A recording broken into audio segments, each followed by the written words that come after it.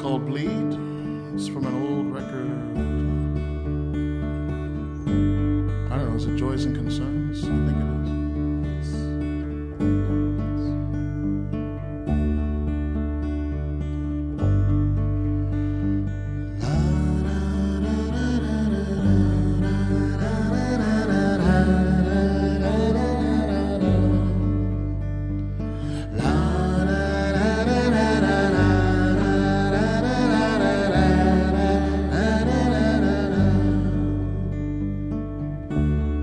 I don't bleed you, I just need to see you. I would love to turn your vice and make a silly error twice. She isn't dreaming, she just needs to see me drowning in the mainstream flow and frowning wherever I go. So calm down now, little one. Leave your place in the sun. Calm down now, little one. Leave your place in the sun.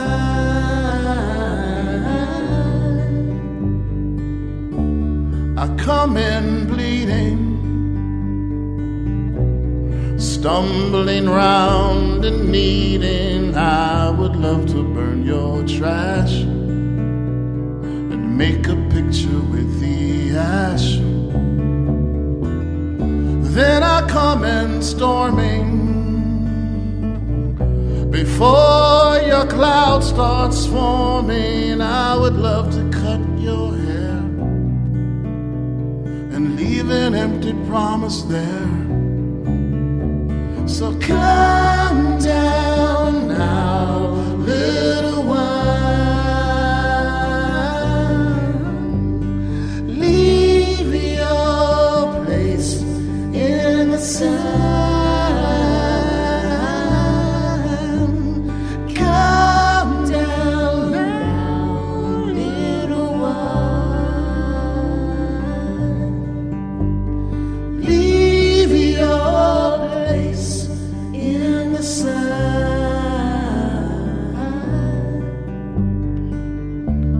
Start your engine, but don't forget to mention to your friend that I need work. Now don't remind her I'm a jerk. Then we enter clowning. Enjoy me while I'm downing. Drink tickets and poisonous herbs, courtesy of your suburbs. So calm down now, little one. Leave your place in the sun. Won't you come down now, little one. Leave your place in the sun.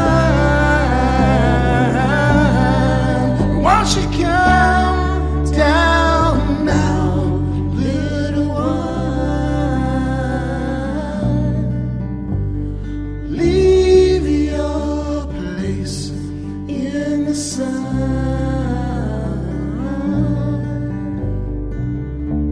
I come in bleeding, stumbling round and needing. I come in bleeding, stumbling round and needing you.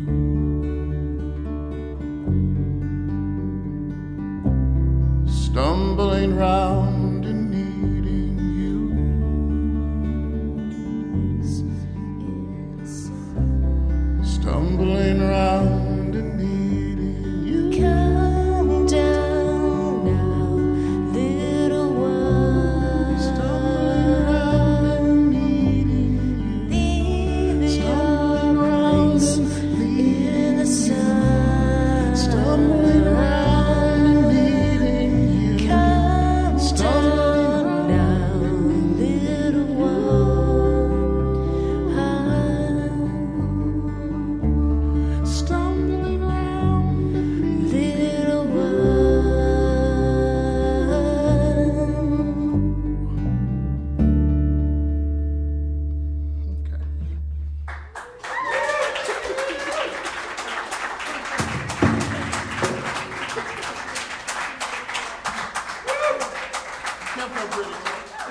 So we're here with Marty, Art, Heidi, and Stu from Stu and the Negro Problem.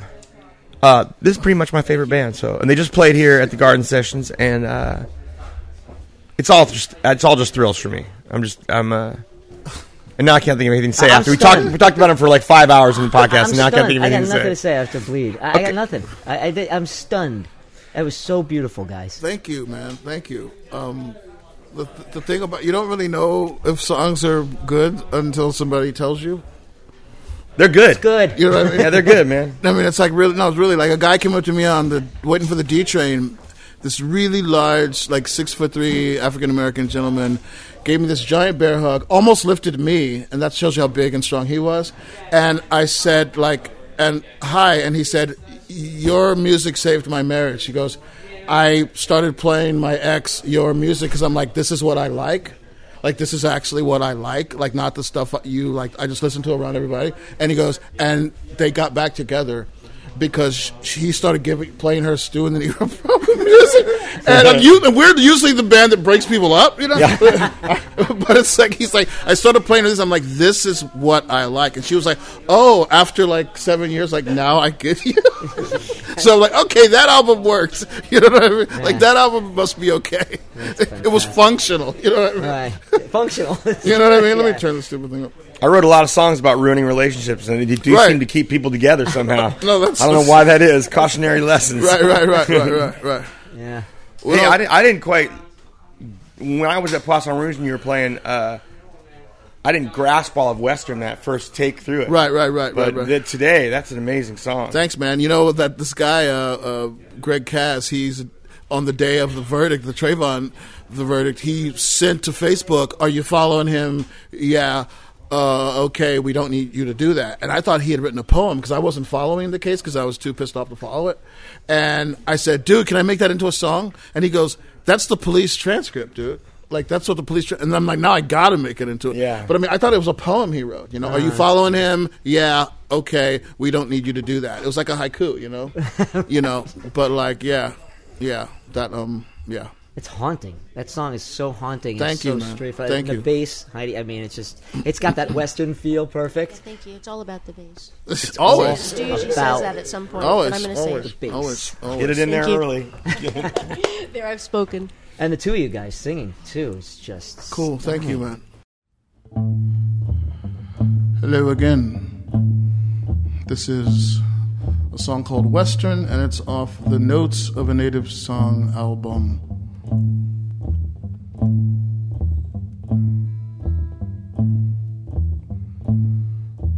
Old Tom bows, Uncle Tom scrapes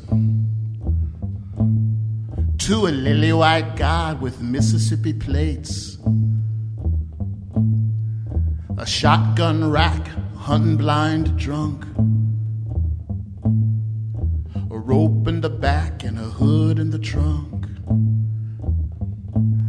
Are you following him? Yeah, okay. We don't need you to do that. Are you following him? Yeah, okay. We don't need you to do that.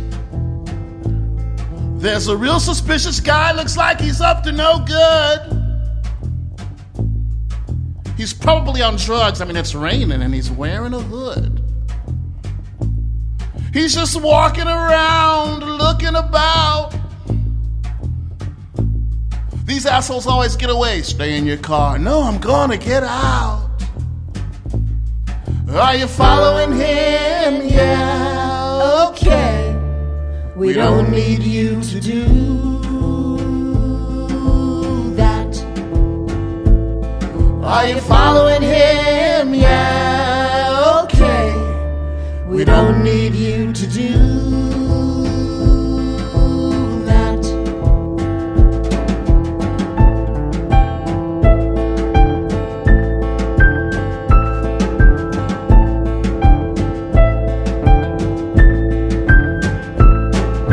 Brown and black met one night.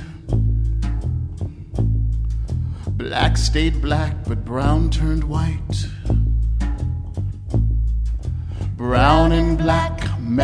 one night. Black stayed black, but brown turned white. Brown and black met one night. Black stayed black, 'cause brown turned white. Brown and black met one night. Black stayed black, 'cause brown turned white. There was only one way of knowing whether the argument had been won. One guy caressed his bleeding chest, while the other one stroked his gun. Are you following him? Yeah, okay. We don't need you to do that. Are you following him? Yeah, okay. We don't need you to do that. Are you following him? Yeah, okay. We don't need you to do that. Are you following him? Yeah, okay. We don't need you to do that. Right here.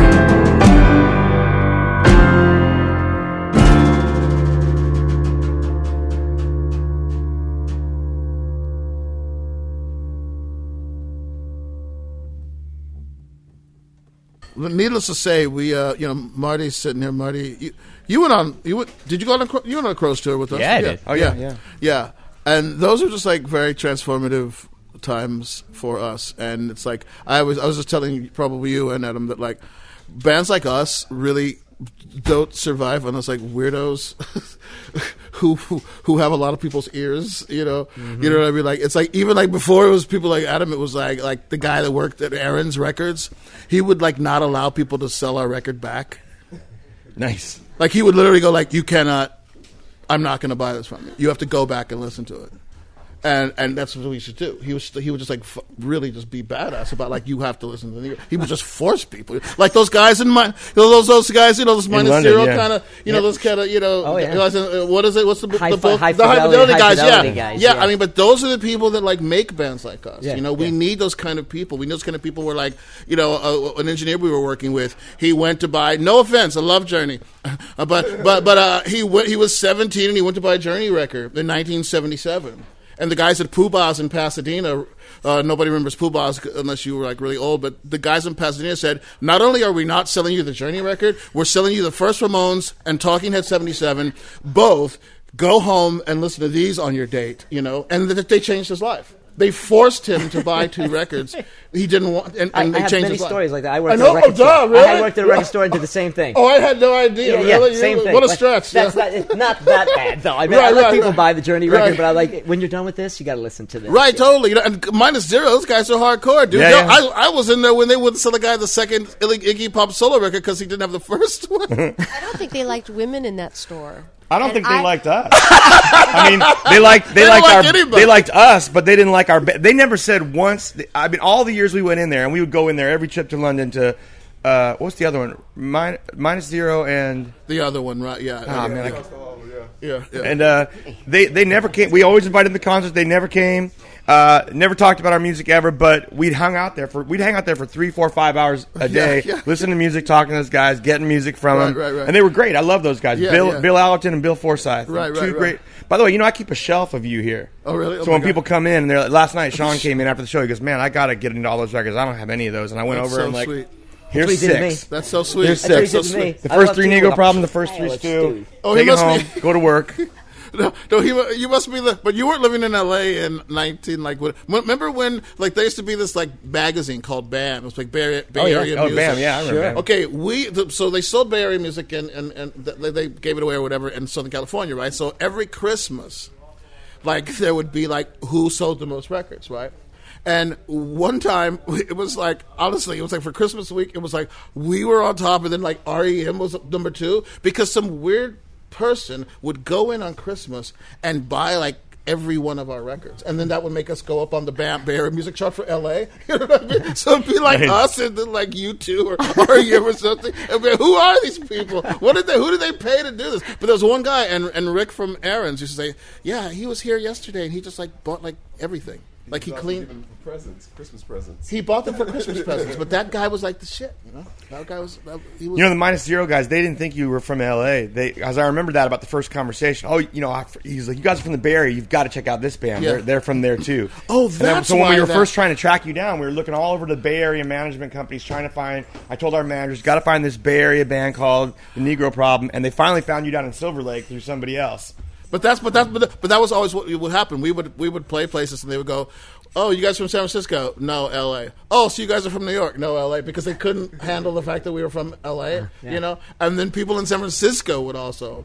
Hotel, whatever it was, Utah. Yeah. I remember playing there, and like people going, "Well, you're not from. You're just saying that, right?" Yeah. Because they couldn't stand the fact that L.A. might produce a band that might sound like us. Yeah, know? It was a weird thing, L.A. versus San Francisco kind of thing. Oh yes, I've heard. Yeah, you heard about that. Yes, I've read about that. Immer was one of those guys in the record stores who like would walk around. Kids would follow him around to have him like tell them tales of music. And right. He worked at Amoeba up in Berkeley when it was the only Amoeba, and they would follow him around. He finally got fired because he was sitting on the front counter one day at the checkout counter. Kids were gathered around him as he dispenses wisdom, and some kid comes up with a group of records, and Immer's like, "Oh no, you don't want that. You don't want that. You just get this one, but put these back." And the owner was there, and she just had enough of it that day. She was just like. You're fired. Right. Yeah, but I'm telling you, that was me. Record World, 1980s. Oh yeah. And it's funny that you mentioned to me last night. You had to go on, but we talked for like a couple of minutes, and you started talking about music criticism and how important that used to be. Yeah. And I know how much Adam I respect the old, the way people used to write about music. Oh my God, yeah. And your guys' music, your songs. Need to be deconstructed the way we did over two podcasts, but it was amazing to just deconstruct those songs. Right. Yeah, well, all that, what people don't realize is that, like even in punk, during punk rock, and obviously before, but, like, you know, rock criticism was, like, very street. You know, like, people would just make fanzines and review bands that played, you know, and someone would just hand you a zine, you know? Right. And this idea of writing wasn't considered something that was disconnected from rock and roll music at all. You know, it was quite connected. Yeah. And like, you know, Lou Reed used to really engage with local critics, like, you know, when they would be hating him, you know, and he would be like talking about them from the stage and, you know, mentioning names. Oh yeah, on that live album. Yeah, on the live album. He's ripping Robert Christgau. Exactly. Yeah, right. You know, and so like we were kind of all in the same game. You know, the rock writers and the musicians. And Patti Smith reviewed records and. Yeah, Lenny Kaye and a lot of guys. All those people, yeah. John Landau. Yeah, we were reading New York Rocker when we were in L.A. We were reading the Village Voice when we were in I worked LA. for the Aquarium Weekly, and that's how that started. Oh, totally. It's the longest running. Yeah, for sure. Yeah, for sure. Read that. Yeah. Independently owned weekly in the country now. Yeah. It's in the Rock and Roll Hall of Fame because of it. Right. So it's not owned by a corporation. It's not, so it's completely free, and that's why I love writing for it. Yeah, I teach at the New School, and I have a cohort that teaches there, and in his syllabus, he says, like, he teaches like a class in punk rock and blues. And he says in his syllabus, if you have a problem with overthinking music, please drop this class. Because we do a whole lot of overthinking. We're going to get into that. Yeah. You know. And he's like, and it's the coolest. You're in the wrong place. Yeah, it's the coolest syllable in the world. It's just like, if you think we're overthinking it, you got to leave. Because we are going to overthink some shit today. Right. But thank goodness you write songs that you have to overthink. Thank you. Well, you know, you have to. I don't know if it deserves thanks, but thank you. I'm going to thank you anyway. Thank you. Hello, this is from a show called The Total Bent, which was done right across the street from here.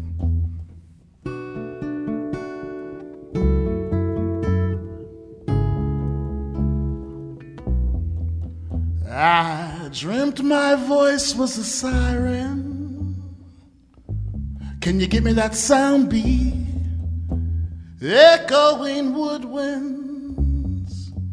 The voice of Dawn B.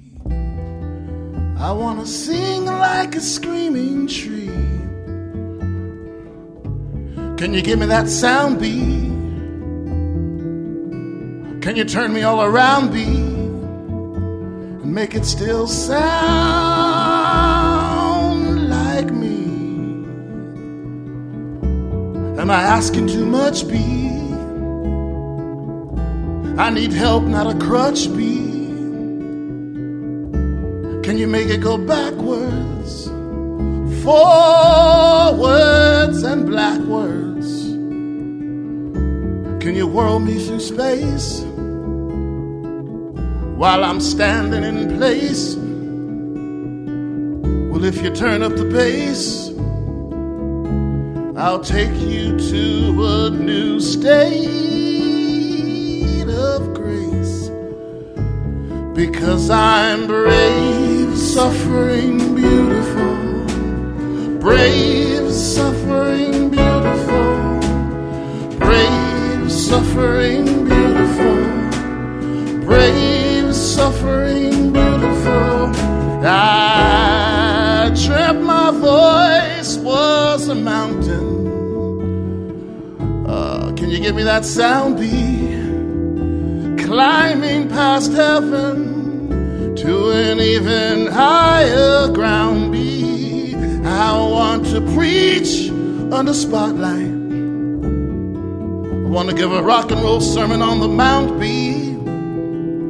My pen started this late last night, but now my voice finished the song for me. It's called Brave, Suffering, Beautiful.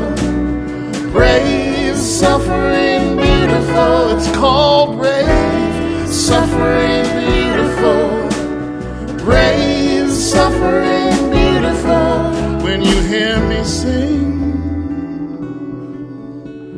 just one note, the police know I got this thing that they don't. Why won't you pull out your toolkit? See, I need you to help me build this shit. Because I'm brave, suffering, beautiful. See, I'm brave, suffering, beautiful. Now I'm brave, suffering, beautiful. I'm brave, suffering, beautiful. Now I'm brave. Now I'm brave. Suffering, beautiful. Suffering, beautiful. I'm gonna play a little chess with you. Now I'm ready to mess with you.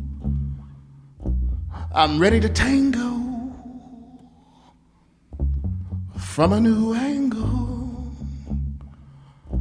I'm gonna get in your hair, wondering what I'm gonna find up there. This song is your easy chair, but it's also my lair. Brave, suffering, beautiful. It's also my lair. Suffering, beautiful. It's also my lair. Suffering, beautiful. This song is my lair. Suffering, beautiful. Brave, suffering, beautiful. Brave, suffering, beautiful. How about here? I'll check it out. Brave.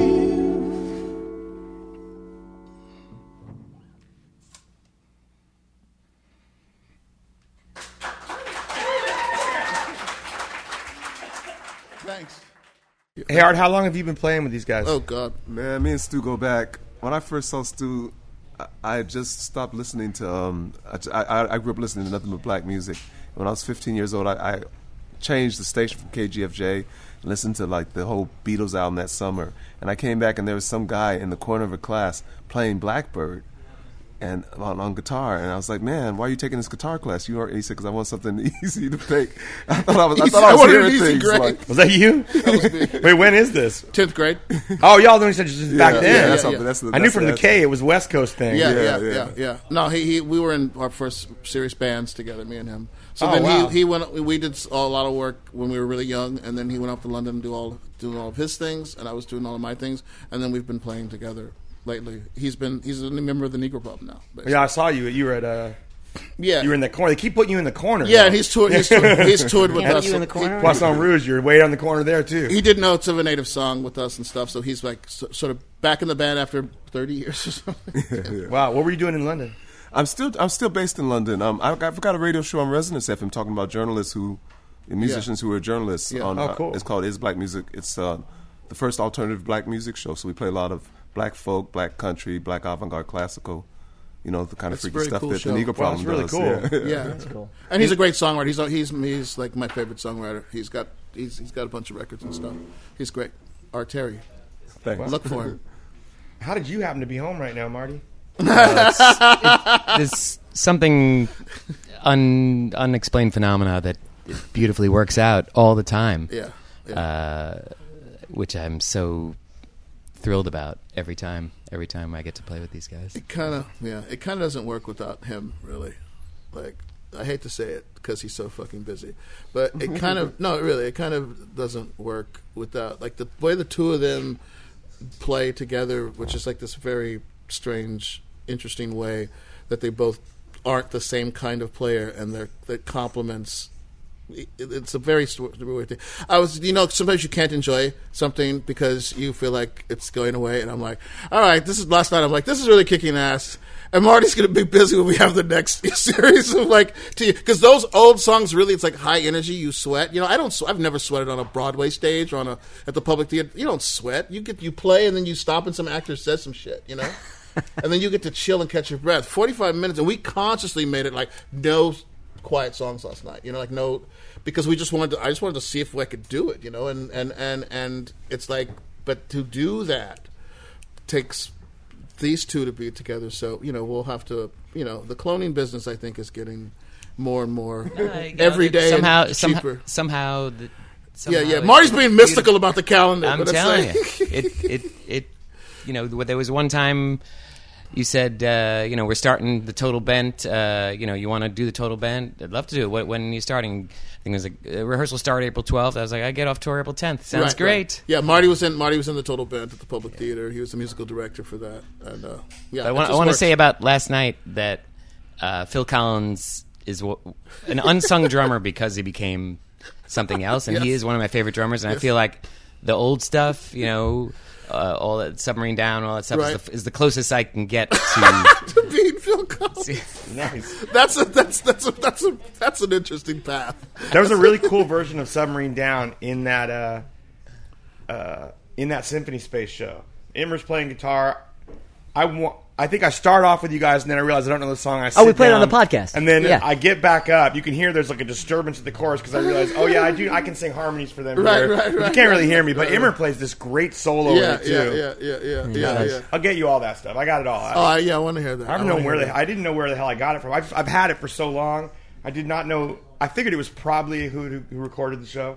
Gave it to me. I finally wrote. Remember when we were on tour and Emmer Cook said, he said, there's this hangover. It's sort of like it's mildly throbbing in the distance, And we were on the road, and it was morning, and he said, "I got this hangover. I don't have it yet, but it's mildly throbbing in the distance. It's on its way in." And I'm like, "Dude, mildly throbbing in the distance." A mile away. Oh no, song title full on, and that's in one of the best songs in the Total Bent.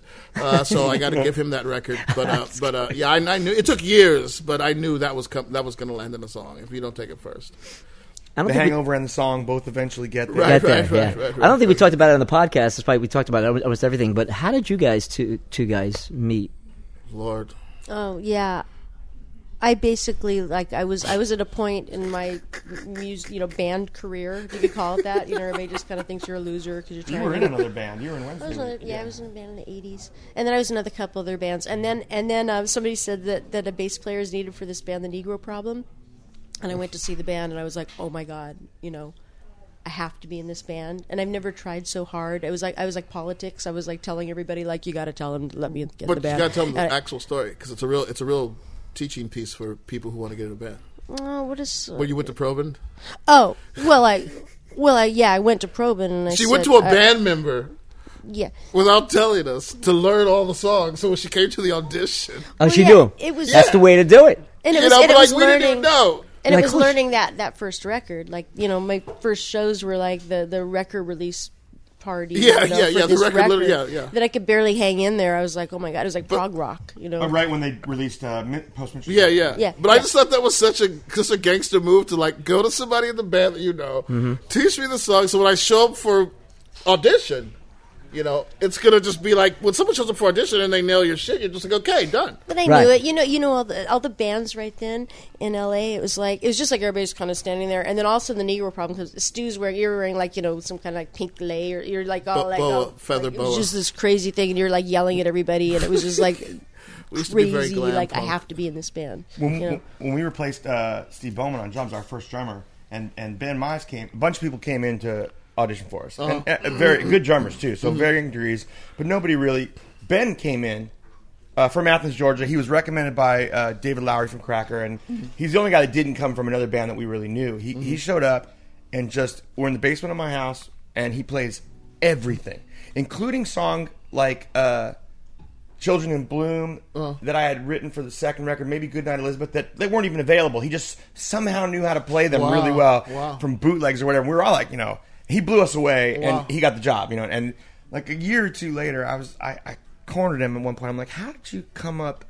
You showed up knowing everything, like including songs that aren't on the record. Right. How'd you know all this shit? And he said that David Lowery came home from one of the tours with us early on and pulled him aside and said, hey, how do you feel about, you like Counting Crows? And Ben's like, yeah, no, I love that band. He goes, you should learn all their material. And Ben said, why? And he goes, man, you'd be great in that band, and that motherfucker is never going to last. he just said, having been out on the road with us on several tours, there was so much tension. He's like, man, you should learn this shit because you'd be great, and that fucker is never going to last. I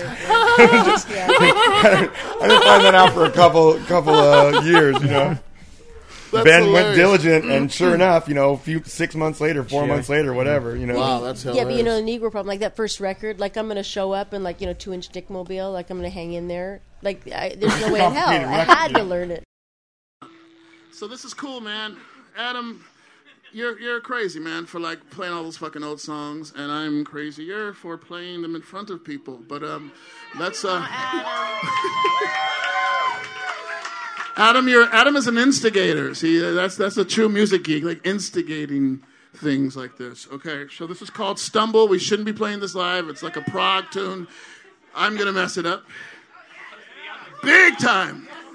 I'm gonna fuck up so many lyrics on this motherfucker, but I don't care.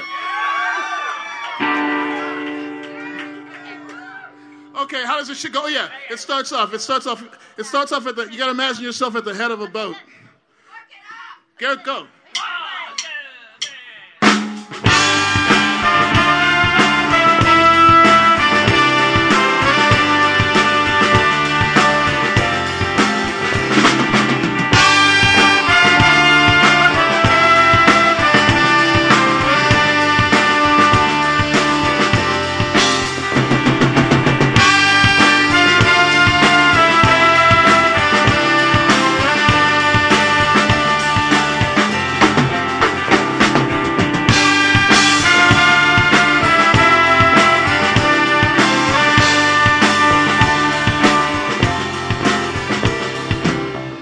A revelation came by accident today. I saw her coming, so I stepped out of her way. Sooner or later, she would stumble upon me. Sooner or later, she would stumble upon me. Shiver comes when all these clowns are torn away, and hikes her skirt up till it covers her whole face. Sooner or later, she would stumble upon me. Sooner or later, she would stumble upon me. The incidental breeze, the call of incidental needs, they walk through me wherever I go. She whispers through the trees, the call of incidental needs, and introduces me to her 5 sisters, whose names are yes, and yes, and yes, and no. Shiver comes when all these clowns are torn away. I'm so glad, girl. I'm so glad. I'm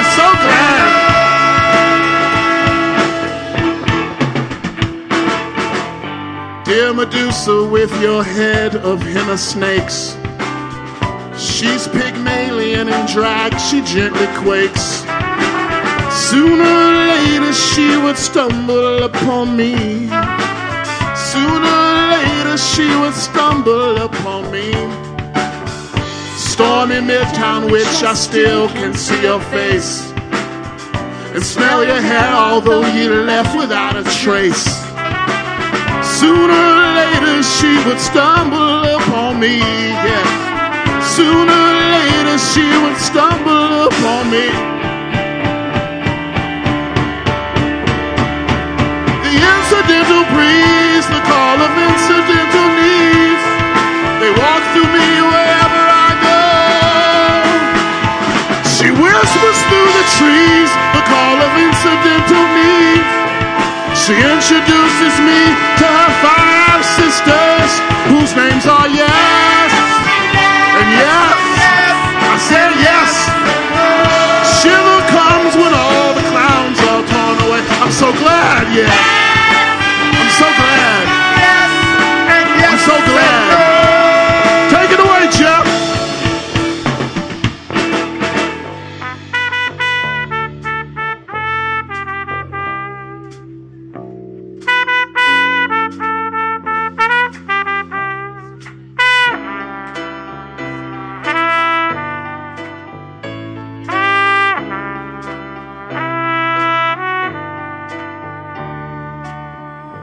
Revelation came by accident today. Sexy haiku on a bike, who knew Heidi's face? Sooner or later you would stumble upon me. Sooner or later she would stumble upon me. And yes and no, shiver comes when all the clouds are torn away, yes.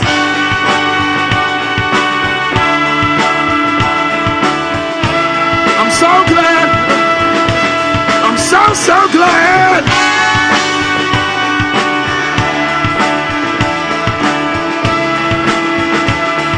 Bell times do not last. Bell times do not last. Bell times do not last. Bell times do not last. Bell times do not last. Bell times do not last. Say bell times do not last. Say bell times do not last. Say bell times do not last. Say bell times do not last. Say bell times do not last. Say bell times do not last. Say bell times do not last. Say bell times do not last. And yes and no.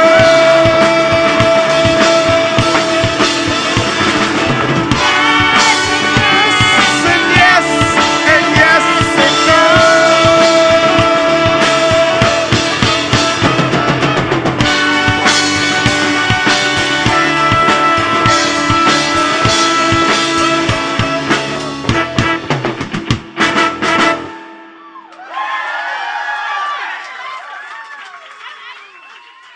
I just want to mention to the listeners at home that there is a box of tissue here because this podcast obviously goes into Barbara Walters mode where someone ends up crying. So I just want to mention there's something of tissue. can do if that. anybody wants to cry, Just in I case. can do it easily.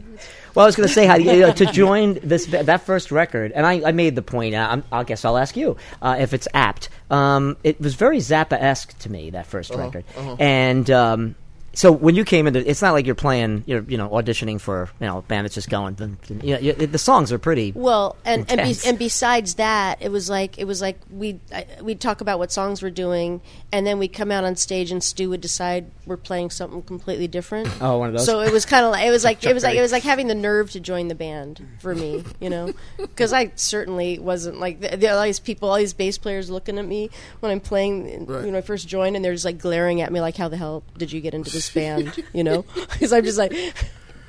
Yeah, it was crazy. It was like Even I if was. you learn the song, they start with dun dun dun dun dun dun. Yeah. right. Yeah, exactly. I can barely So- play those songs. Honestly, I'm not even joking. It's hard. It's hard to relearn them. It's hard to. I mean, we were very ambitious. Everybody in the band liked prog, but didn't want to be a prog band. But we wanted to sort of have that thing, that those prog bands had, the foundation to work off of. would you Yeah, say? just like that thing we talked about having something for people to like deal with, and kind of. And having something for people to, but what I feel like Negro Problem when I listen now, because I really honestly never listen to records like they're done, and I literally don't listen to them at all, right? So they are, I think, pretty fresh when I hear them, and I think most of it is just us trying to make each other laugh. Like, can we get away with this? Like, I hear like us sort of like laughing about what we're doing and not taking it seriously, but like, isn't that insane? Can we really do? Of course, let's just do that. Let's just put the vocal through some goofy, or some goofy lyric. I mean, I think I write way better songs now, but those songs are just so like we're just kidding around. Yeah, we were texting each other while we were going over these songs, and I was just laughing, going, "I can't believe!" I was just laughing, listening. Like Good Time. Yeah, killing there's just me. like bad, all these There's, bad like, edits. it's There's all, like these serious. horrible edits where no offense, but there was a kid we were working with. He's a lovely kid, but there was just like this one, like we did a one take thing. He had to go. The drums weren't happening. This one song, and we just did this like the worst like edit with like a crowbar. It was like edited with like it was just like a mechanic, like a car mechanic edited it. And it was just and it's just like so wrong, and we were just like we laughed when we first heard it. We're like, the rule was if we laughed, then we left it. If it was just so absurdly wrong, we had to leave. I like it, that theory. It's a know. good theory. Well, Oh my because God. because Freud said laughter is what we do when And we you don't got- know how to respond. Right. So I'm like, okay, let's just be Freudian. Right, because I was going to ask you if that's why you don't listen to them. Because for me, I don't read my books, not because I'm, like you hear filmmakers say that. So I don't watch any of my movies. Yeah. But it makes sense to me because the only reason I don't read my books is because I can't do anything about it anymore. I can't change it. True. Well, I don't listen to mine either, my records, but also you're going through a different version. You play them at night, so you have an experience with those songs in different ways. Just don't even necessarily go back and listen to the record again. I have a different experience with those songs now that it involves playing them live. Yeah. So I do get to live that stuff, but I don't think I go back and listen. The first record certainly I haven't listened to in 20 years, probably more. Maybe. Let me ask you a question about those, because that's 97, right? The first album. Right. So you're right on the border of it. Is that tape or is that there's Radar? 97. Years later. Yeah, 97 is a 4-track. Plus tape. 4-track. Yeah. That we got from somebody, and then I think 2-inch Dickmobile is at the Village Recorder. Oh, really? Where It's like a demo deal or something. Yeah, the kind of thing where you're mixing so late that you keep turning the treble up as it gets later because your ears start to. They get tired. Yeah. So everything is like super trebly. Like this is where Fleetwood Mac did Rumors, and we were all like, "Woo," and yeah. But you know what? It's hard to talk about. I just want to bring this up that, joining the band and watching Stu come out, before I joined and seeing the Negro Problem. I mean, Charles, listening to this stuff. Yeah. Charles and, and Gwen. I took Gwen's place. She was crazy. She's amazing in there too. Not Candy Pants. What was the name of the other band? Right. Oh, you're thinking of Quinn's Lisa. band. You're thinking of Yeah, Lisa was in Candy Pants. Yeah. Oh, there's Candy Pants. That's what I was Lisa thinking of, Lisa was in Candy Pants. Gwen was in another band whose name is escaping me. What was the other band that you worked with back then? I feel like some of the stuff is on one of the boots. I don't know. It's not the Murmurs. It's it doesn't matter. Can't remember. But yeah, Charles was huge. Charles was a huge part of all that, especially first record, because he was a complete prog freak and jazz freak. He was raised like people that are raised by wolves. He was musically raised by his big brother, who only played him jazz growing up. Like Charles did not know the Beatles. So one day we were listening to. I played the Beatles for Charles. I gave him a compilation, and in full pure honesty, he looks at me and goes, "This stuff's really good." These guys the most a keeper. Yeah. I mean, it was They just might go because places. he grew up he was 9 years old listening to Coltrane. His big brother just said, "I'm going to fuck this guy up." So by 12 he was listening to free jazz, Albert Eiler and stuff, and then contemporary classical. I mean, his brother just I'm going to do a B.F. Skinner experiment with this kid. Instead of putting him in a box, I'm going to put him in a weird musical world. So Charles comes out and all this pop stuff for him was really brand new and exciting, that was also cool. He looked at it like it was fresh, and it's funny when you say Zappa, because I don't think we were all into Zappa, but I don't think it sounds like Zappa, but I think it's the spirit. It's the spirit. Yeah. It's the Southern California kind of the weird inventor somewhere in the valley. When Tom Waits talks about that guy who's in there fixing, what's he building? Yeah, what's he building in there? That to me is California. Yeah. To me, these weirdos out there, and you don't know what they're doing. Yeah. They're in a shack. Yeah. They're in a weird place, and they're just kind of doing this thing, you know, Yeah. and you're not sure what it is. And But it's also the humor. That's Totally. what I was going for. No, the absolutely, humor of absolutely. it, Yeah, you know, and also I was gonna. That leads me to ask you: have you written any lyrics first, and then, or have like lyrics on a pad, and then go, "Oh, I'm going to do a melody"? Almost no one does that. I know you don't, right? I think people do write lyrics first. I don't, but Like No, Warren, I I just did a book on Warren Zevon, and he only wrote one song, "The French Inhaler," on lyrics first, and then put music to Zevon, Warren Zevon. Okay, I love Yeah, that. Wow. No, I think it's all happening at the same time. The music and the lyrics are kind of happening in my head. Although she will send me music that I'm supposed to make lyrics to, and I will send her lyrics that she puts music to, so she can do that. But she can put music to a magazine article, which I can't do. It's my thing. Ah. That's my thing. She's got a weird, angular way of, you know. Also, Jill, by the way. I just want to bring up Jill. We're talking about the first record, and it's just You're being so diplomatic, my God. I know, listen, because you I want just- to. I was like freaking out that I got into this band. You know, I was freaking out. It was like Stu and Jill and stakes were very Charles low. and Gwen and Probin, and I was just like, you know, it was that thing. I'm trying to hold myself back, and I'm just trying to hang in there. Yeah, Jill It's Mischke hard. played It's really hard. electric accordion Like, going to Jill, an I amplifier. mean, yeah, Before we got keyboards. yeah. That's cool. That's the Anyway, I first had to record. bring that up. Okay, I totally interrupted. What? No, What were no. we were saying? talking Oh, about the world words. peace Oh, the over here. words We're and the talking Yeah, no, I think the you found covered text. that. Yeah, Okay, I get okay. it. I get it. Sure. How Joys and Concerns is based on an early issue of Sports Illustrated that you were in. That's right. Life magazine. No, this is my. I'm only saying this because it fits in with this. It's not like it's a promo. Stu laughs about this because everything we do is like a promo for like stuff that I'm going to do. Because I actually am doing something without Stu, which is crazy. Yeah, It's talk about it. crazy. I The Good Swimmer. It's called The Good Swimmer. It's going to be at BAM Next Wave in November. And it's and because I'm not working with Stu, I'm working with this librettist person, and it's found text, and I wrote songs from mostly American Red Cross Life Saving Manual. See what I So, mean? so it's like water. feel like- It's like a whole bunch of visuals. It's all water. And you don't really. I mean, the amazing thing is, like, when you hear the songs, and Marty's drumming on, they're beautiful. You don't even notice And that they're Marty's from so- like this very dry text. You know what I mean? Right, and right. I would just be too scared to even try because But I would this is the thing I'm doing. See, because I'm doing something without Stu, and Stu is so fucking brilliant. right? stop. Okay, I'm stopping. That was easy to stop. I just had to say something really nice. Okay, now I'm done. Done with the niceness. But then it's like, what am I going to do? Interesting without Stu. Red And it's Cross like, night. write songs without trying to rhyme and trying to make it work. And, you know, so, you know, Donna Di Novelli is the librettist. And Kevin Newberry is the director. And, yeah, so this is happening. I'm doing this, and so it's crazy. So I'm looking at Stu all the time, and Stu needs to show up. Marty's the musical director. And Stu showed up to a workshop, and he basically just walked in and yelled at the band. I did not.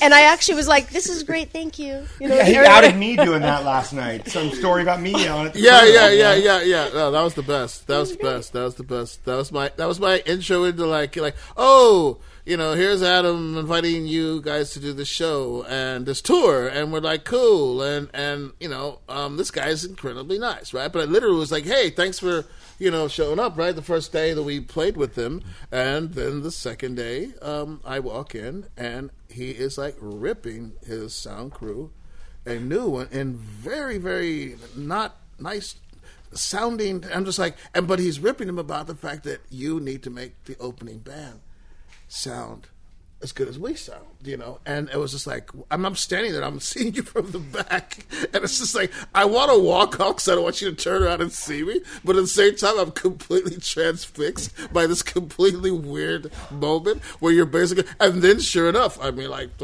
we went out, the monitors were like ace, and everything was like, and from that moment on, it was just fucking amazing and ridiculous. It was amazing the first time without, I don't give a damn, but it was just like cool, like, oh, okay, so he like really gives a fuck about He does. band. We've talked about it a million times. Yeah. Oh, it's the crazy. motivation sounds like me. The yelling at the crew does not sound like me. Dude, you were ripping them. You were No, like, no, you I'm I'm not were. saying saying it's that. never happened. I'm I'm saying- saying it's you never were happened. ripping saying these guys. He You were- cares. I'm saying he cares. I wanted to qualify. He's not like that. I'm saying that he cares about the opening band. Yeah, you weren't saying anything like that was like insulting to them. It was just like, you need to get it the fucking together. And you were being very specific about instruments and what this needs to be.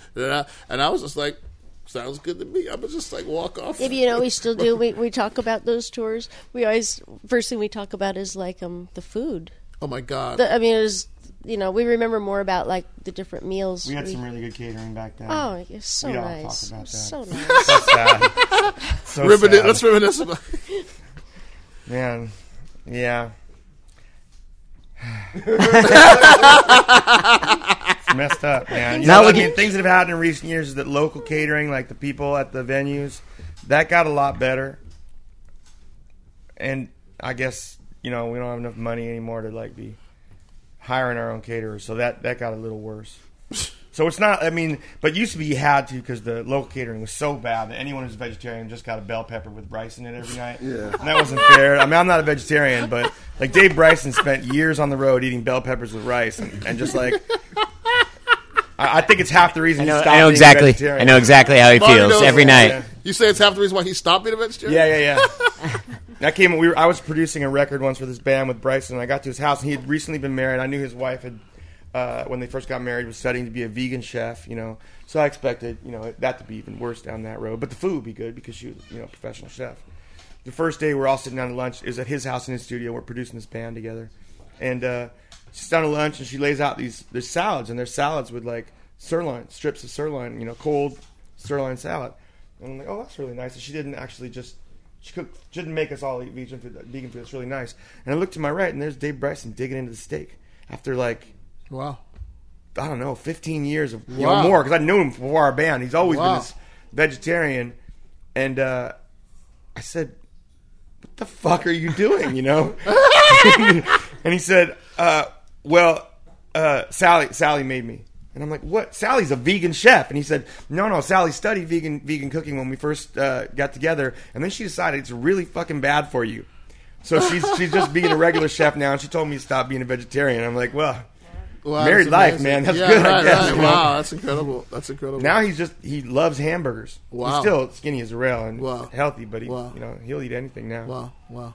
But that I'll never forget that meal because Immer was there too, helping out Right, produce this, right. and we both just looked over and saw Dave Bryson putting meat in his mouth and thought, "Whoa!" Something has changed. What are you working on now? What are we working on? Well, Heidi's working on her thing. Right. There's very big talk about Passing Strangers going back to Broadway, not with us, but with other people, so that's exciting. We always have like a million things that we're working on. I teach a lot now. I teach at the New School. I teach at Sarah Lawrence. So I make plays for really large groups of people now in the academic world that I cannot make in the real world because nobody wants to pay for a 24 cast, play, but I'm really into like these large amounts of voices now, so I can do that like in universities, so I'm doing that. And we just released Native Song and right. the Total Bent. It was and only a month ago, Yeah. yeah, so we are going to continue touring Native Song, but we're building a couple of shows at the same time. There's a show called Mosquito Net that we're building, which is like a sort of music theater kind of piece, and we're trying to sell Joe's Pub on the idea of doing this kind of repertory thing in 2019 where all the stuff that New Yorkers haven't heard that we've done outside of New York, the commissions that we've gotten from outside of New York to do them all like in a year at Joe's Pub. That's like really do cool. because we've got all this material that New Yorkers haven't heard. What was the From different shows and Midsummer Night's Dream music from? That was just me in a studio in L.A. Oh, you mean like what was Was it? it used It for? it was a production in Connecticut. Was it? Yeah. Joanna Saddle, who directed the Total Bent, right. it was done for that, and So we just have all these shows that haven't been heard here that we are, But new stuff, it's like always. There's always like we're just constantly working on new stuff, But I've got a play that I'm working on at Sarah Lawrence right now for 24 voices. And there's just something really incredible about hearing 24 people sing at the same time. you know, it's Something very you've written too. yeah. Yeah. It's pretty awesome and cool. But it's funny to go from that, which is like this big thing, and then like Last Night, both of which are kind of like rock and roll in the sense that there's something really primitive to me about 24 people singing. Mm-hmm. And the thing is, I'm a dumb shit. I don't know how to like compose for like voices, so I'm just like, hey, sing this. And like some girl will be like, well, I'm a soprano and this is an alto part, and I'm just just sing it, and then maybe it'll be like you're in a rock band, you know. Yeah. Because that's what happens, you know. Right, get them out of their comfort zone. Yeah. If you do that repertory thing, you should also stick in, that'll take place over a period of a year, right? So stick in some, multiple nights where you can just do full-on Stu and Negro Problem shows. Or for Stu sure. and the No, Negro for Problem sure, shows. Yeah, we want to do albums. We want to do the whole thing. Because that thing last night was just...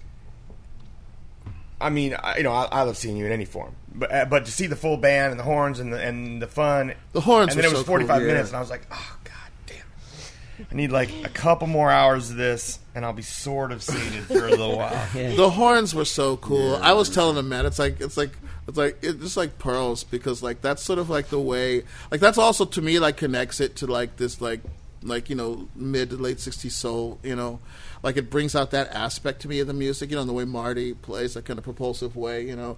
and just that like non-stop sort of thing. The horns are just like so propulsive, and I want that all. You can never not want that once you have it. It's really hard to get away from it, and it always sounds very. It's just also that kind of like I'm gonna always be out of tune and like hitting the guitar wrong and like just like playing fucked up shit. My guitar is just like don't sit in front of my amp if you want to live. And the horns are always like, no, it's actually music. Like it's actually a song. Look, we came with it at the same time. It's like if it's just me going wow wow. It's take that person to an asylum. I mean, there's something wrong with Turn that his guy. amp down for Christ. Yeah.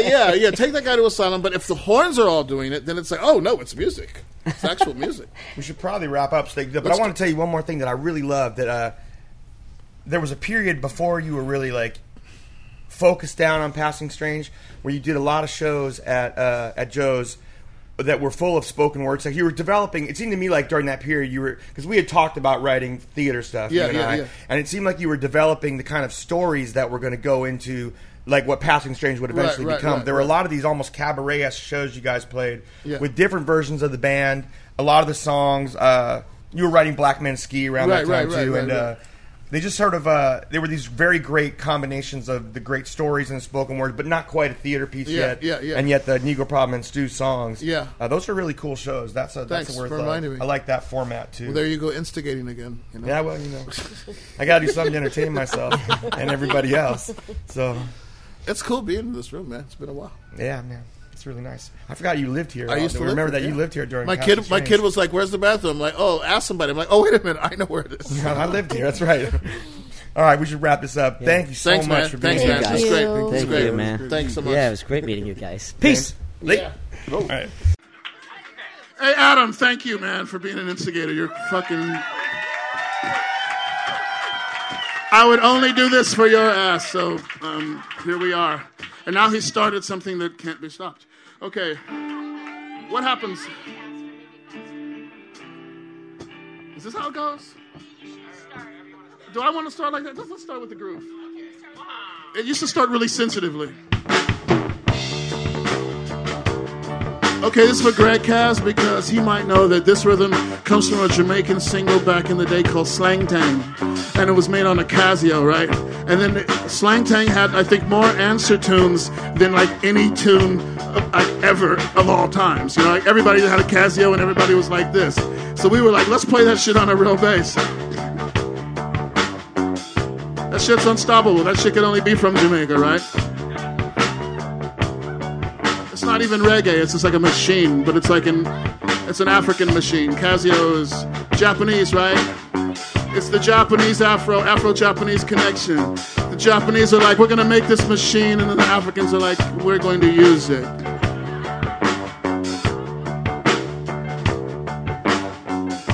Oh, Peter Jennings, won't you help me? I'm chasing you through the foggy ball. You turn around, say I lost them all. Sent by ABC, Lord, just for me, so I can sit with my TV on. I turn around, say que lastima, like this. Da da da da da da da da da da da, like this. Da da da da da da da da da. Oh, Miss Shiglini,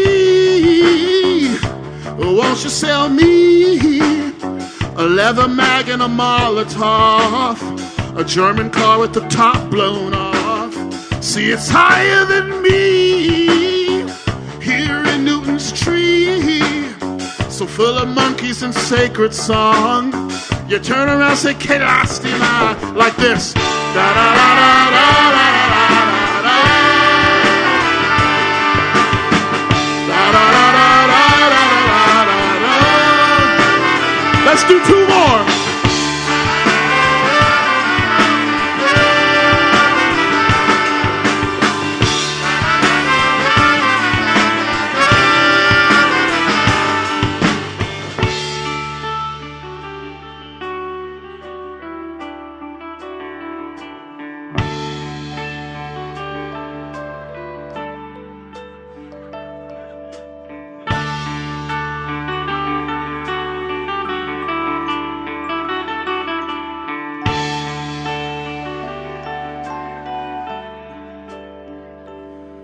So back in the day, you would drive down Sunset Boulevard from downtown on to your friend's house in West Los Angeles, maybe Santa Monica, because there was hash oil. And you were drunk, and you were on Sunset Boulevard, and you felt the freedom because you were from Philadelphia or someplace small where you can jump across the sidewalk from one side to another, and suddenly you were on Sunset Boulevard. Sunset Boulevard, longer than a Whitman line, you know, longer than a Ginsberg line, just this long line. Sunset Boulevard, this long poem that you were just driving down at 3 a.m. to the hash oil, discovering oil. Discovering parentheses, hash, close parentheses, oil. And then suddenly, because this is how every LA night ends, either in your nightmares or in real life, you realize you're drunk. You realize you're drunk, and you turn on the Spanish language station in Los Angeles, which plays romantic songs that you don't understand, because you realize that you don't understand anything about romance anyway, so you might as well listen to it in a foreign language that you don't understand. And they're singing this thing in Spanish, and it's meaning something, but you don't know exactly what, and that feels exactly like your life.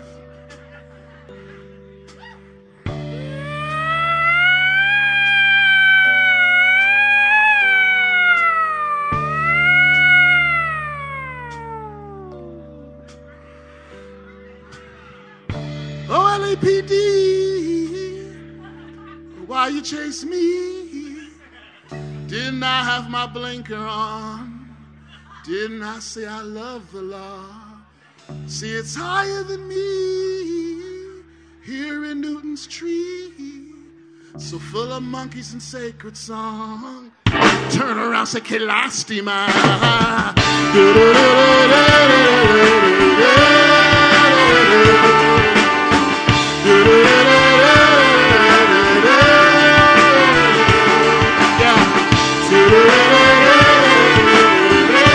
Now watch what happens. Watch what's about to happen. Heidi's going to open this shit up with a different bass line. Watch this. Watch what happens.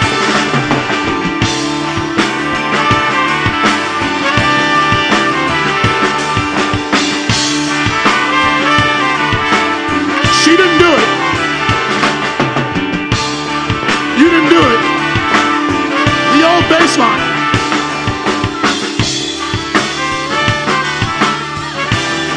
Watch out, here it comes.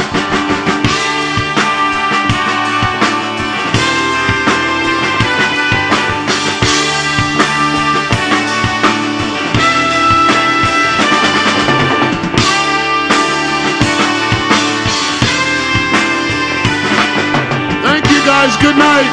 Thank you very much. Buy some CDs from Sarah. Thank you. Thank you, Adam. Thank you, Adam. Antoine Jai, Jeff Hermanson, Michael McGinnis, Art Terry, Marty Beller, Heidi Rodewald.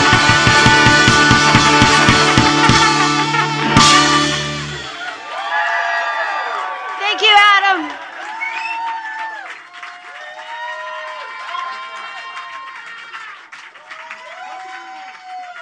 Thank you all for coming to Underwater Sunshine. On behalf of, I don't know where everybody is. I guess you're right there. This is our staff. James, Holly, Frank, Katie, Andy, Felipe, Lindsay. I don't know where Barbara is right there. Thank you all so much. It's our first year. We'll see you again next year. And really, my favorite band to close it out for me. Thanks to Stu and the Negro Problem and all of you. Thank you for Bowery Electric. Now get the fuck out of here.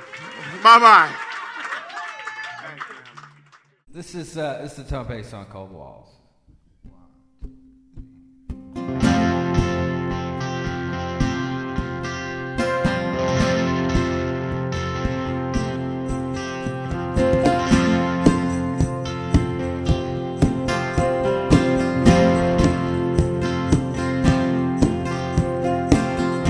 Some days are diamonds,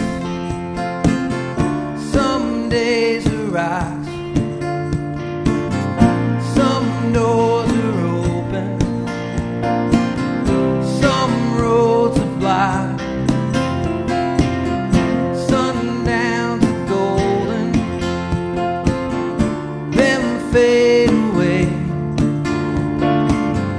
If I never do nothing, I'm coming back someday, 'cause you got a heart so big it can crush this town, and I can't hold out forever. Even walls fall down. All around your island there's a barricade, keeps out the danger, holds in the pain. Sometimes you're happy, sometimes you cry. Half of me is ocean, half of me is sky, but you got a heart so big it can crush this town, and I can't hold out forever. Even walls fall down.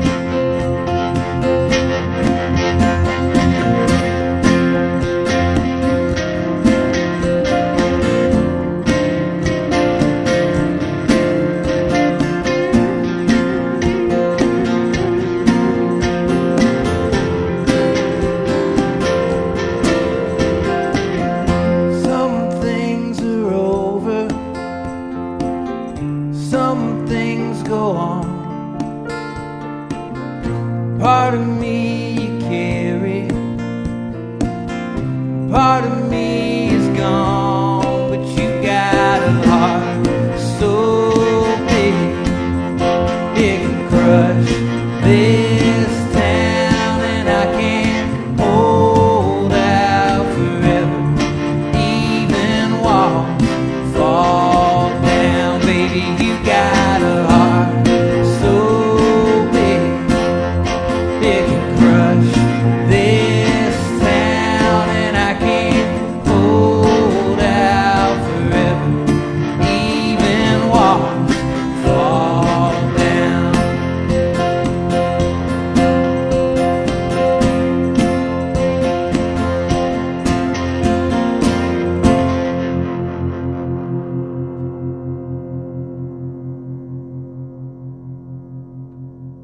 Hey, we're here with Hawks and Doves, featuring my friend Casey Anderson. Good morning. The longest listing. Frank always complains about you. Casey Anderson and the Honkies, Hawks and Doves, parentheses, Casey Anderson. Every time he does a goddamn T-shirt, there's just It's gonna. I was telling you, the next time it's going to be Hawks and Doves featuring Casey Anderson perform the songs of Casey Anderson and the Honkies as written by Casey Anderson. It's complexity. Yeah. Thank you for having us, man. This is so cool. No problem. That was a great set. I was just telling the guys in the band that it's my favorite Tom Petty song. You guys just did Waltz, and I love that song. Yeah, it's one of my favorites too. We did a benefit in town recently, and we happened to do it on the show took place on the 1-year anniversary of the day that he passed. So we learned it for that. But I feel like the Tom Petty songs, you don't really have to learn them. As soon as you play 2 or 3 chords, everybody, like, it's in all of us. Yeah. You know what I mean? Like, it's ingrained in all of us. You already know where it's going to go. But yeah, thank you. It's a beautiful song. It is, yeah. And the record's great. We loved it. Played some on the podcast. It's a great record. Yeah, I listened to the podcast. Thank you for doing that. I appreciate it. Yeah, it's cool. Not only, but he's caught up. Yeah. He's up to the present. I'm a podcast listener. Oh, you binged? Yeah. Good. No, I didn't binge. I've been keeping up. I support my friend's endeavors. Thanks. Yeah, it's cool, and it's like it reminds me that, like I was talking about this the other night with Adam. Like sometimes I think that I love music, or I think I know a lot about music, but then like I'll listen to you guys talk about it, or when Adam's band comes through, like if I talk to Emmy about it, I'm like, oh, I don't know anything. I don't know. Well, you didn't reach geekhood. It's a geektastic world full of music geeks. We all have our little areas of expertise. Yeah. We study up for the podcast. I have to admit, like, sometimes we just talk it through, and sometimes it's just like when we did the punk series. I did research for days, and I had notes for days about that. That's cool. Yeah. Do you? What is there a thing that like over the course of? I'm interviewing you guys now. Is there a thing that like over the course of doing the podcast that you like rediscovered a thing that you hadn't listened to in a long time, or like, you were like, oh fuck, I love this. I forgot that I love this so much. Well, the punk one really, I just got so deep into that over 4 weeks of stuff that I learned a lot there. And we did that 3-week series where we did Chamber Pot? Posies and Some People. Oh, right, and yes. Then, The Teenage Beatlemaniacs. Fan Club and the third one. Yes. And I like getting really... Teenage Fan Club I've listened to a lot recently, and... who was the third one? Fountains of Wayne, we Fountains really of digging Wayne on I had. them. But I hadn't really gotten back into my Posey stuff in a while. And I think it's Pledge Music just came out. The Posies are doing a bunch of like double album like reissues of all the early records. And they're touring with the Frosting on the Beater lineup as well. Really? Which features Mike Musburger, former Honky, played drums on right, that of course. record. Which is where I knew him from because we were label mates back then. Yeah. And that was that Geffen comp that everybody was on. I think that was the first time I heard Teenage Fan Club when I was a kid, and I was really? like, "Oh shit, this is good." Yeah, that was a great little label for a while there. Yeah, it was either that or I think they had a song on the Judgment Night soundtrack with De La Soul. They definitely did. Yeah, they did too. That might have been my intro too. Sorry to hijack your. No, podcast. not at all. No. That's what we do here. We just. How did you guys all know each other? Yeah, I knew Jordan engineered Nowhere Nights. Oh, really? And then engineered and sort of co-produced Heart of a Dog. And we had worked on just stuff here and there, session stuff here and there. And so when I came back to Portland, we covered Wise Blood for the compilation for Jennifer. And I just reached out to him and was like, I want to put together a band, for this. At the time, I thought it was for one thing, for this. We'll do with this one song, and then I'll go back to swearing that I'm never going to make a record again. And it's fun. It's fun to make records. Which is like... So, yeah, that's how I knew Jordan. And Jordan knew Ben and Jesse. And he just sort of brought him in and was like, oh, your thing is that you always have better musicians than you around you. Let's do that. Let's do that with this band, too. Yeah. That's the secret of songwriting, by the way. Yep. I get that. Yeah. 1, 2, 3, 4.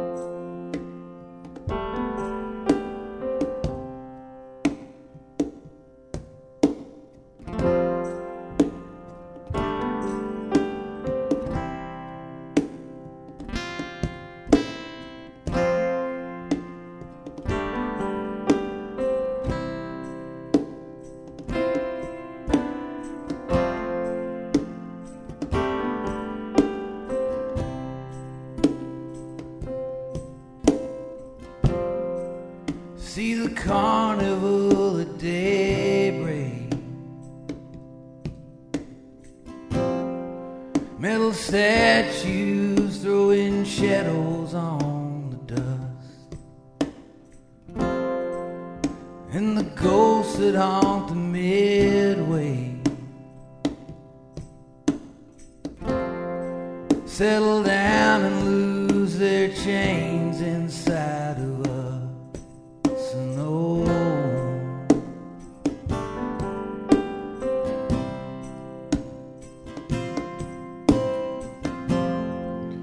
I'm not coming home.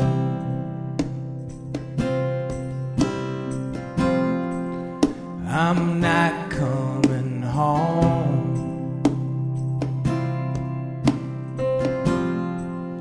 I'm not coming home.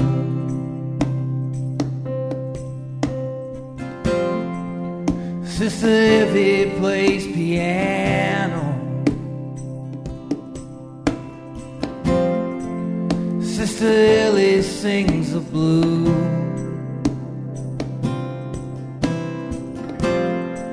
They do it breathing underwater.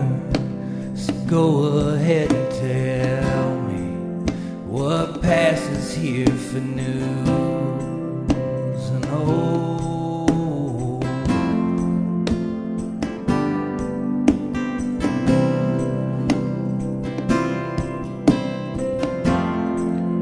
I'm not coming home.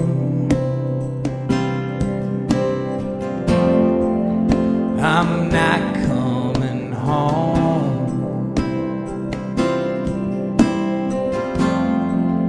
I'm not coming home.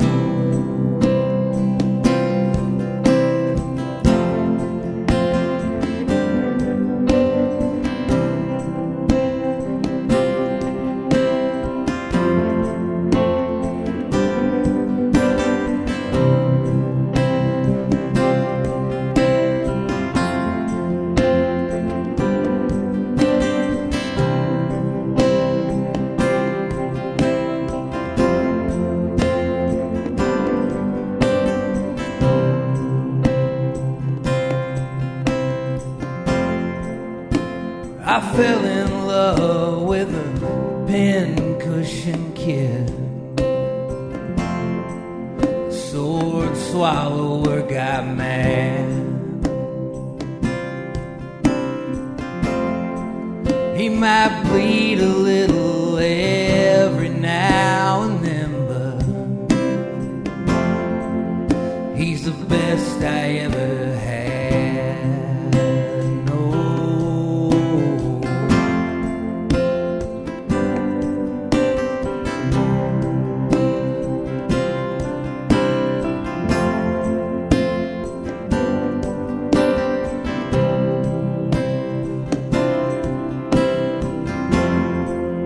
I'm not coming home.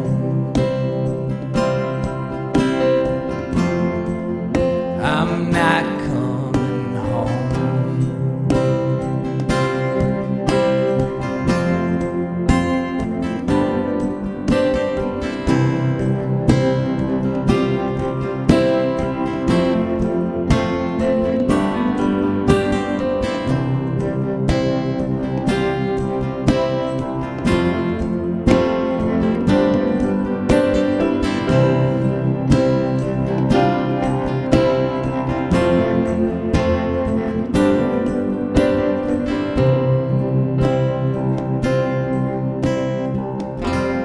I don't care if we're in Great Falls, Montana, if we're stuck in Coeur d'Alene.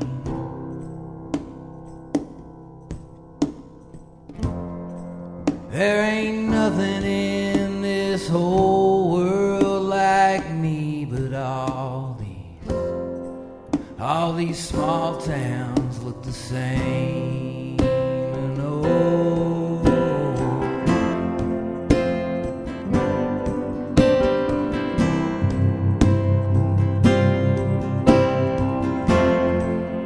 I'm not coming home.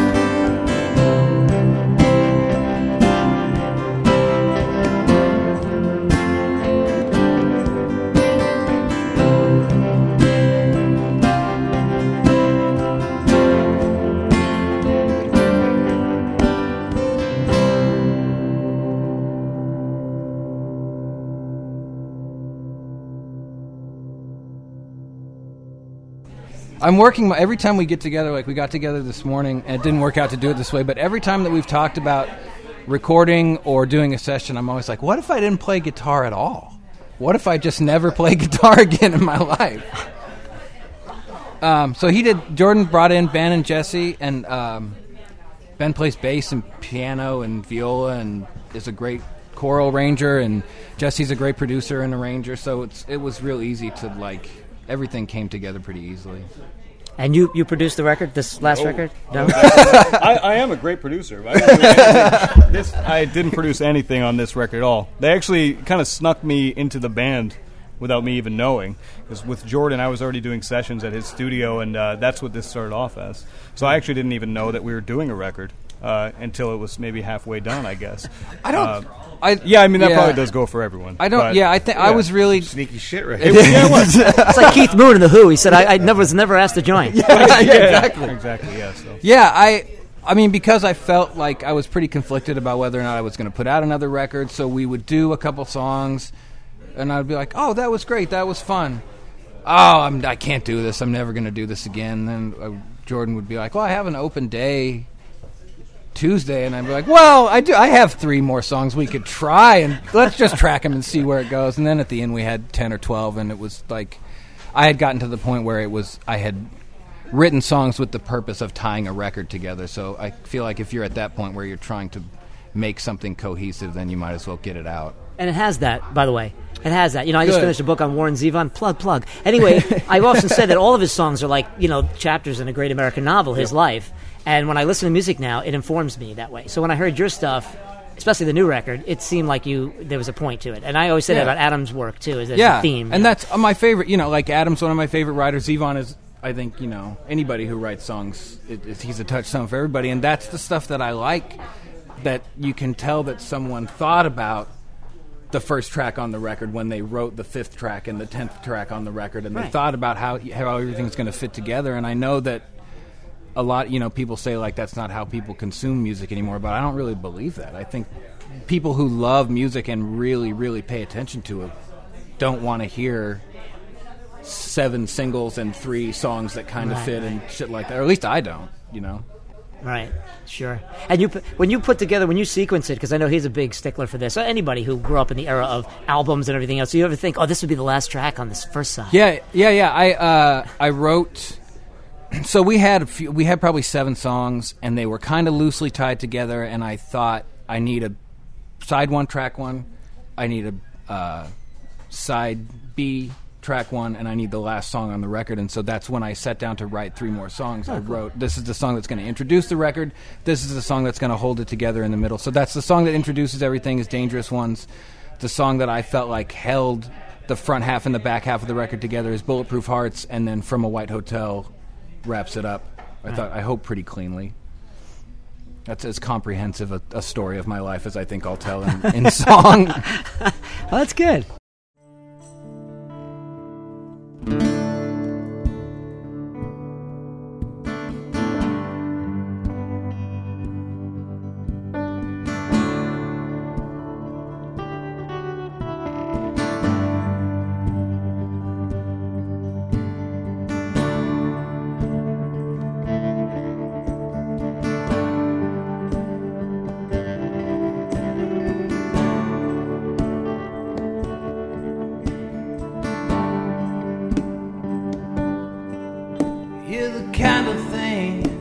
Sweetheart boys just talk about.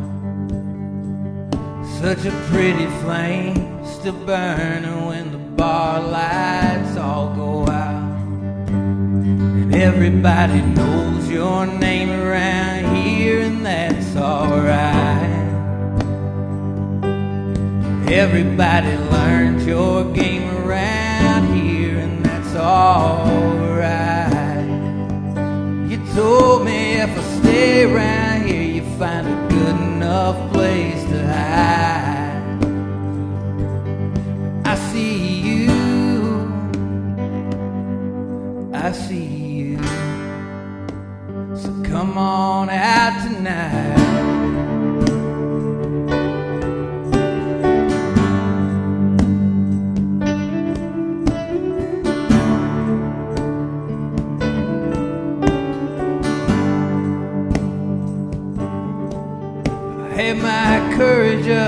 I felt younger trying to fight the word.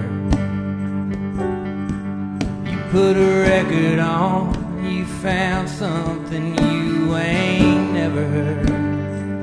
But honey, everybody knows that song around here, and that's alright. Ain't no such thing as waiting too long around here, and that's alright. I told you if you stay around here, you might wind up by my side. That's true. That's true. So come on out tonight.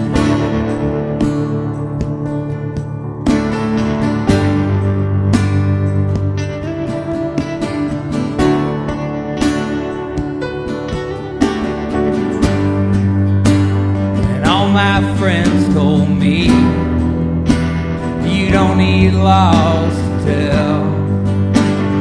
If it feels like falling, boy, you probably already fell. The whole table saw your hand.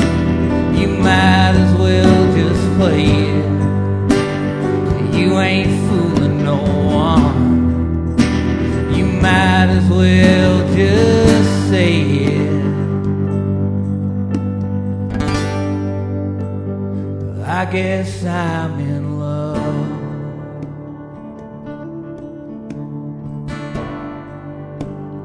I guess I'm in love.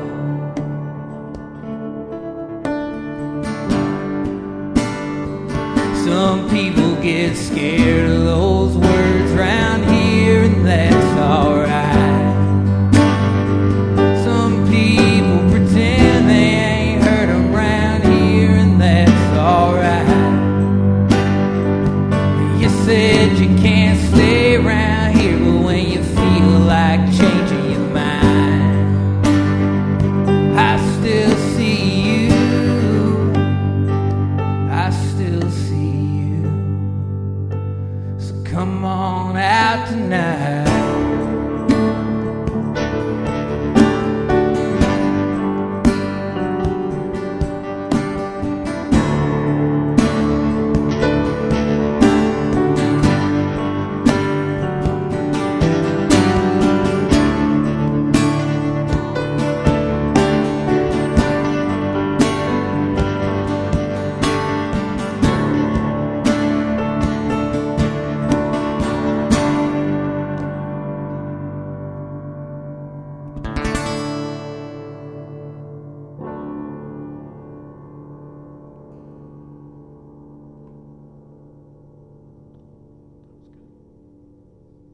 I'm pleased. I missed the lead-in because I walked out of the room for a second. Had y'all played like Teenage Gravity before? As a like together, I think we had run it once at a practice. Yeah, that sounds right. Yeah, but like I said, it's not a hard. There's not a lot of chords in it. No, we've had that experience though, where we think it's not a hard song, and then we just crashed into it. Yeah. And then also because you come up with a new version of it every time you play it. Right. You know, it's perilous, that song. It is kind of. I feel like I do that. Like, I don't know if that frustrates these guys. I haven't been fired from my own band yet, but I do a lot of like, oh, what if we did it this way? And everybody's like, okay, well, we just did 4 rehearsals of doing it the one way, and the gig is tomorrow. But okay, we can try it that way. But I think that it keeps like. I mean, that's one thing that like that's so fun about playing with such good musicians, and what's fun about the Honkies too is that if you like, you can throw them a curveball, and there's a pretty good chance they'll hit it. Keeps the jazz in it, you know. Yeah, that's the jazz. Which playing in the band. for it's a group like, of 4 white guys, you got to do something to keep the jazz in it because it's not naturally there. Oh, you guys are white? Oh, okay. You know, it helps keep you up to date on the listening. Yeah, you know? yeah. Make sure everybody's paying attention to the song and nobody's like sleepwalking. Yeah. And you guys do that too. I mean, yeah, no, we mess around a lot that way. I think it's really good. It keeps things alive because you know you do something for long enough, you can start to just sort of coast on things, and then it gets boring. Yeah. You don't need to play right. You just need to play together. Yeah. You know? Yeah, exactly. And there's stuff like for me. That was a pithy, witty thing. Sometimes it just rolls out. Write that out. That's your poll quote. Write that down. Yeah, indeed. Sometimes too, it's like it helps reconnect. At least me. I don't know if you ever feel like there's a song that you wrote 10, 15, 20 years ago that you're like, man, I don't connect to it anymore. But then if you run it a new way and you try a new melody or you start to deliver it differently, you sort of rediscover it for yourself too, or you get back in touch with why you wrote it. Yeah, I mean, I think I like to think of them as being alive the whole time. That which I think probably annoys the shit out of our fans.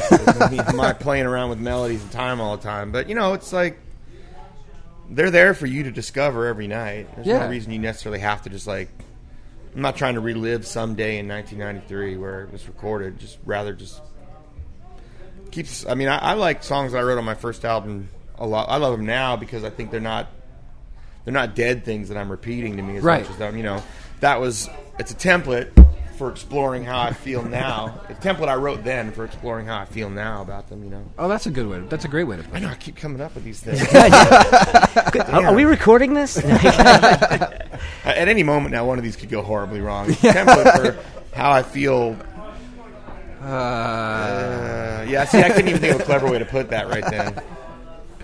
So you guys, before we wrap, because I know there's another artist coming up, are you guys excited about playing the festival? This is so cool. Oh, yeah, very much. I'm really excited. It's such a cool thing to...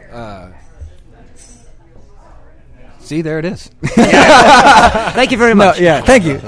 No, it's such a cool thing to be a part of, and it's such a cool thing when, that like Adam and Frank and Holly and yourself and Felipe and Barbara and all the people involved with it are such champions for getting music in front of people, and like to me that's such a noble way to engage somebody's audience, to to turn them on to stuff that they may not have found otherwise. And when I first I didn't play for 6 years, and the first few shows that I did, it was a lot of people who would come up afterwards and say like, oh, I saw you on tour with the Crows, or I heard like Teenage Gravity, or I heard like Adam said somebody, or somebody, Holly, my friend Holly said somebody, and it was like a lot of the fans who stuck with me through that shit were fans because Adam or Barbara or whoever had turned them on to my band. And I think that still is the way that people really gravitate to discovering music when it's recommended to them by someone they care about, rather than a Spotify daily mix playlist. Sure. You know what I mean? Like, rather than an algorithm, somebody's saying, like, man, I fucking love this. He said that a million times. What music people love to do is share music. Yeah. Especially musicians that just hand off stuff.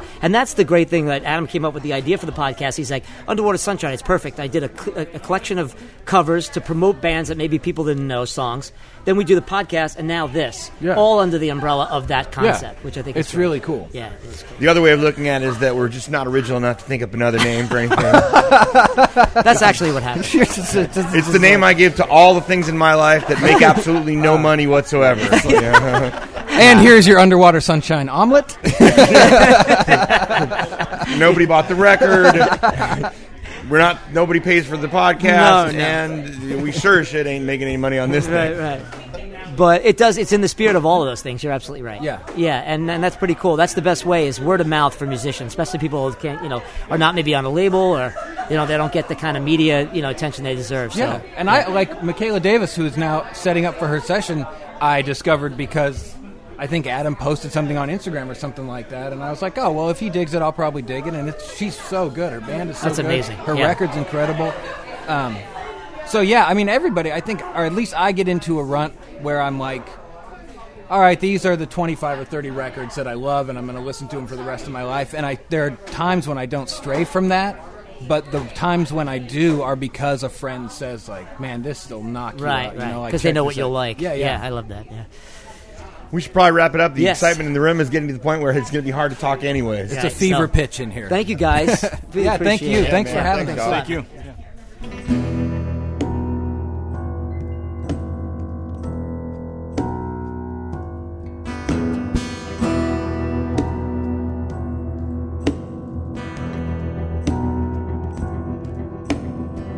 I was born in winter, maybe it was fall. Heard this story many times, I don't remember it at all tonight.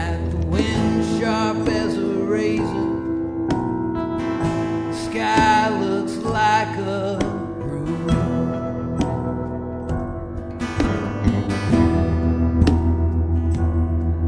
I'm stranded in Los Feliz, trembling with the lithium blue.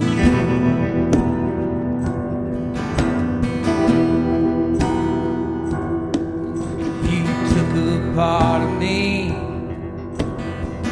that I can live without.